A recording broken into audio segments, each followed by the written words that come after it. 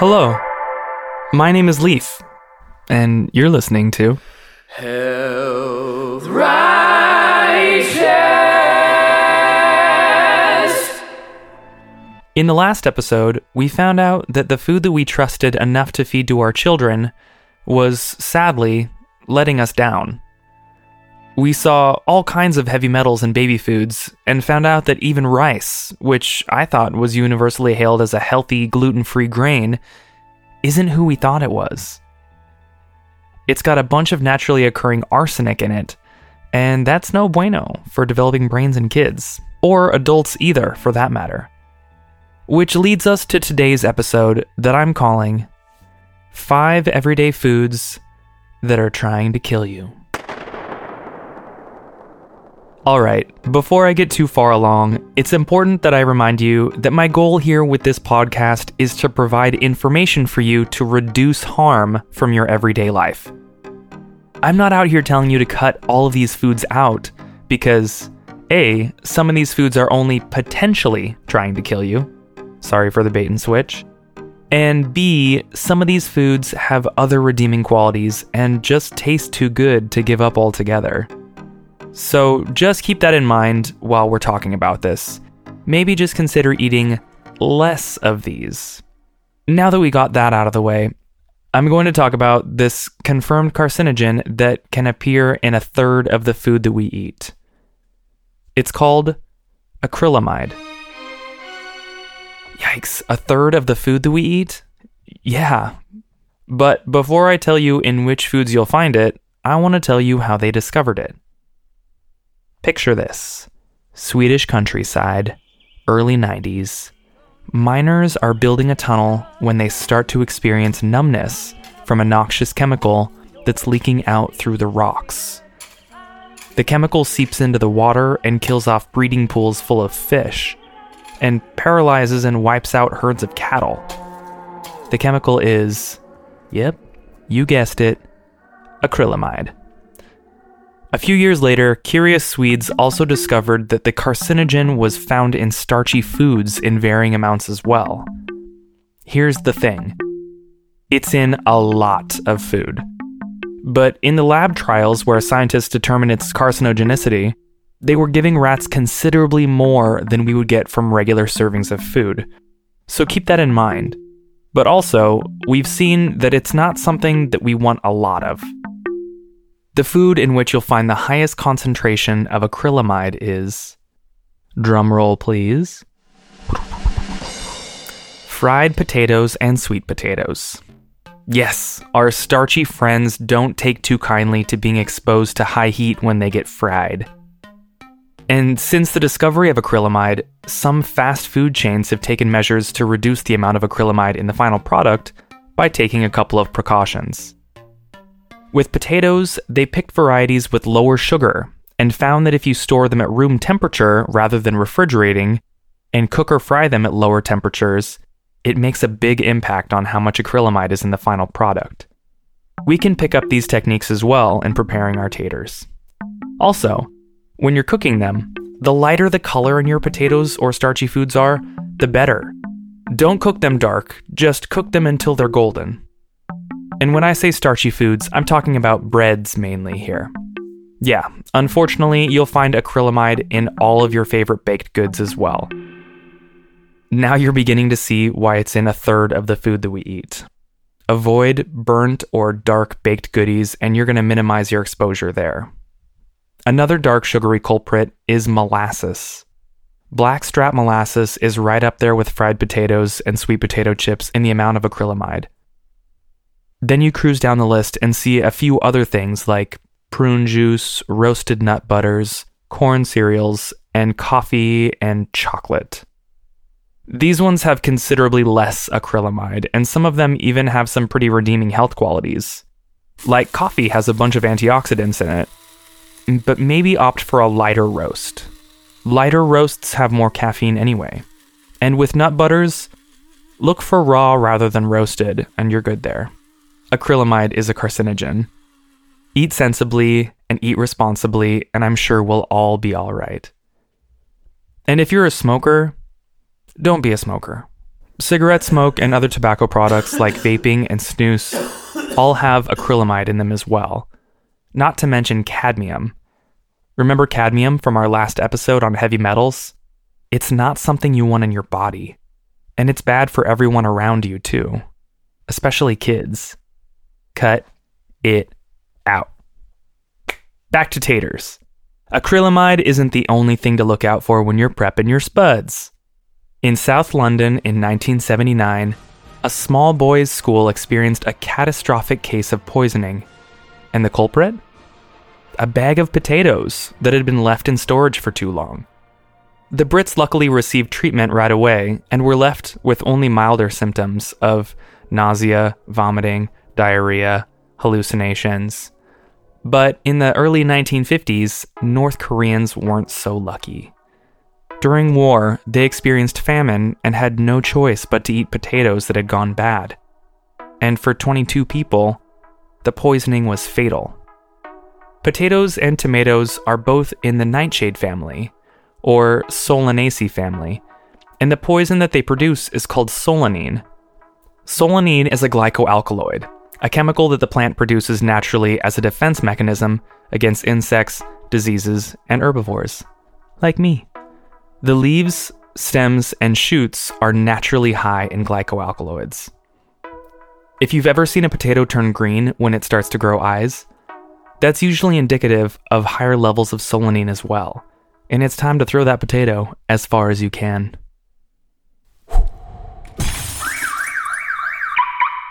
There's also a bacterial infection that can cause potatoes and tomatoes to have a higher amount of solanine, called blight, or late blight. This is actually what caused the European and Irish potato famines in the mid-1800s, but it's still around today. There's some potatoes that have been genetically altered to resist blight, saving crops and making for what would appear to be a safer potato. If you didn't catch all of the good and bad of genetic engineering I talked about, give my first 2 episodes of Health Righteous a listen, and we'll catch you right up. I mentioned tomatoes earlier as well. Solanine in tomatoes is going to be lower than greening potatoes, but could still be dangerous in hard, young green tomatoes. What about fried green tomatoes? The green tomatoes used in these dishes are in the early stages of ripening, though they're still green to green-yellow in color. And frying them reduces the solanine content, rendering the green tomato less toxic. Peppers and eggplants are in this family too, but I haven't seen anything about solanine poisoning from them. So potatoes! Double whammy! Store them in a dark, dry area, but don't refrigerate them, and eat them before they turn green or start to grow eyes. But if they do start to grow, if you catch them early enough on, you can still cut out the eyes if you think they're salvageable. Next up, we've got one that really shocked me. But first, let's take a commercial breather, and then we'll get right back to it. Today's sponsor is me. I started this podcast to share my knowledge about the things that matter to me when it comes to making health-conscious decisions. I believe that everyone should have the tools to make their best decisions to reduce harm from their lives so they get the best chance at living a long, happy one. Even if we're just making a difference in the life of one person who listens to this podcast, that to me is worthwhile. This podcast is currently a solo project, and it's pretty resource and time consuming. So if you believe in what I'm doing, or you just want to pick up some tips about how to add some health righteousness to your everyday life, follow Health Righteous on Instagram, Facebook, Twitter, YouTube, or visit our website. Just type Health Righteous, all one word, into your browser, and drop a dot before the US. And if this podcast means something to you, share it with somebody. Share it with somebody who you want to see live a health righteous life. And lastly, if you want to help me make this podcast sustainable, visit our Patreon, patreon.com/healthrighteous. Any amount that you can contribute, even if it's just a few dollars, will help secure the resources we need to make this podcast something I can feasibly continue. Let's spread the gospel. All right, back to the show. Welcome back. The next one really shocked me, I'm not gonna lie. I was chatting with my sister after Thanks Vegan dinner this week and was reminded just how similar she and I are. She is just as curious as I am about what's in our food and what we can do to reduce harm. And a few months ago, she told me about a naturally occurring carcinogen in a food that I ate all the time. She told me about agaritine. Agaritine is a group 3 carcinogen that occurs naturally in button mushrooms and in small amounts in shiitakes. She found this out by listening to Joe Rogan's podcast when he interviewed a fungi expert named Paul Stamets. He actually stars in the movie Fantastic Fungi that's out in theaters, and he's a Washingtonian, like me. In the episode, he mentioned that portobellos have a problem. All mushrooms should be cooked, and portobellos in particular should be cooked at high temperatures because of agaritine. Portobellos, cremini mushrooms, and white or brown button mushrooms are all the same mushroom, called Agaricus bisporus. Hey Siri, play Different Names for the Same Thing by Death Cab for Cutie. The studies on agaritine have had varying results, from cancers in mice to indirect anti-cancer properties by activating a response in the immune system. It's no secret that Paul Stamets is a mushroom expert. So for right now at least, I'm done eating raw button mushrooms, and I'll be cutting back on cooked ones as well. I never really liked raw mushrooms anyways. The next one also came as a shock. I was doing some research on broccoli sprouts since my sister told me that they might help protect our bodies against glyphosate exposure. Glyphosate is the active ingredient in the weed killer Roundup that's sprayed on a ton of crops in the United States. The active ingredient she was talking about in broccoli sprouts is sulforaphane. But broccoli sprouts also produce glutathione, which I mentioned in my last episode is a great way to help your body detox from heavy metal exposure. So broccoli sprouts, good. If you know about broccoli sprouts, eat broccoli sprouts. So many health benefits from your gut to your brain. But what I found out in reading up on broccoli sprouts is that other sprouts might actually be trying to harm you. Cannabidiol is an amino acid that forms in alfalfa sprouts and has the potential to mimic the symptoms of lupus when you consume enough of it. Skip the alfalfa and opt for a healthier sprout like broccoli. Kidney beans and white kidney beans, aka cannellini beans, didn't know they were the same bean, found that out today. They were different names for the same thing. Can both be extremely dangerous if they're not prepared correctly because of a toxic protein called PHA, that I'm not even going to try to say the full name of because it is crazy long, that they produce. So, kidney beans, cannellini beans, both produce this toxic protein called PHA. Don't cook these raw beans in a slow cooker. Make sure they're getting a full-on boil for at least 10 to 30 minutes. Because slow cookers don't get hot enough to break down this toxin. Same story for fava beans. They're also toxic if you don't cook them enough first, but these ones produce linamarin, which turns into cyanide in your body. Speaking of cyanide, tapioca or cassava root produce a cyanogenic glucoside as well.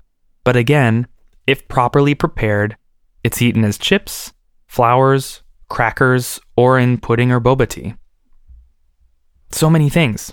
Lastly, something that everyone should know about is grapefruit. This one is more specific to its interaction with medication within the benzodiazepine family. But if you're taking a benzo like Xanax, Ativan, or Valium, steer clear of grapefruit because it can affect liver enzymes that are needed to break down Xanax, potentially causing an unintended overdose. It's just grapefruit though, so other citrus is a-okay. I think that's it for this episode. I just flew right through that. That was super fast. I guess I didn't really have to drag it out. I just cut right to the chase. We talked about 1, how acrylamide was found in a Swedish mine and now it's in starchy foods cooked at high temperatures like potatoes and sweet potatoes, molasses and breads, and in tobacco products. Then we talked about 2, solanine in green potatoes and tomatoes. We talked about mushrooms having 3, agaritine, so we'll only eat cooked mushrooms from here on out. We talked about broccoli as the wonder sprout, but to watch out for 4, alfalfa sprouts and undercooked beans, cassava and tapioca, and finished it out by talking about 5, grapefruit. If you learned something today, share this podcast with your friends, your family, your obstetrician, your macrame teacher, your favorite zookeeper, or maybe that gorgeous human that brings water into your office every week. Anyone who's made your life interesting that you want to have the best shot at living a long, healthy life. Just listening to this podcast means a lot to me. We're on Apple Podcasts now, so let's get this baby featured. Get all of your friends to subscribe, rate, and comment on our show's page by searching for Health Righteous on Apple Podcasts. I'd love to keep making these episodes, so consider becoming a patron. I'm currently accepting patrons on Patreon and sponsorship of many kinds, so visit patreon.com/healthrighteous or shoot me a DM. If there's something that I missed that you think everybody should know about, let me know. Shoot me a DM on Instagram, hit me up on the Twitter or the Facebook, and tell me what I missed, because I'm just this one guy doing this thing, and you are more people than me. So, let me know. See you back here, same time, same place, in 2 weeks for our next episode, where we learn all about booze. Now get out of here and tell the world how great this podcast is. Until next time, this has been Health.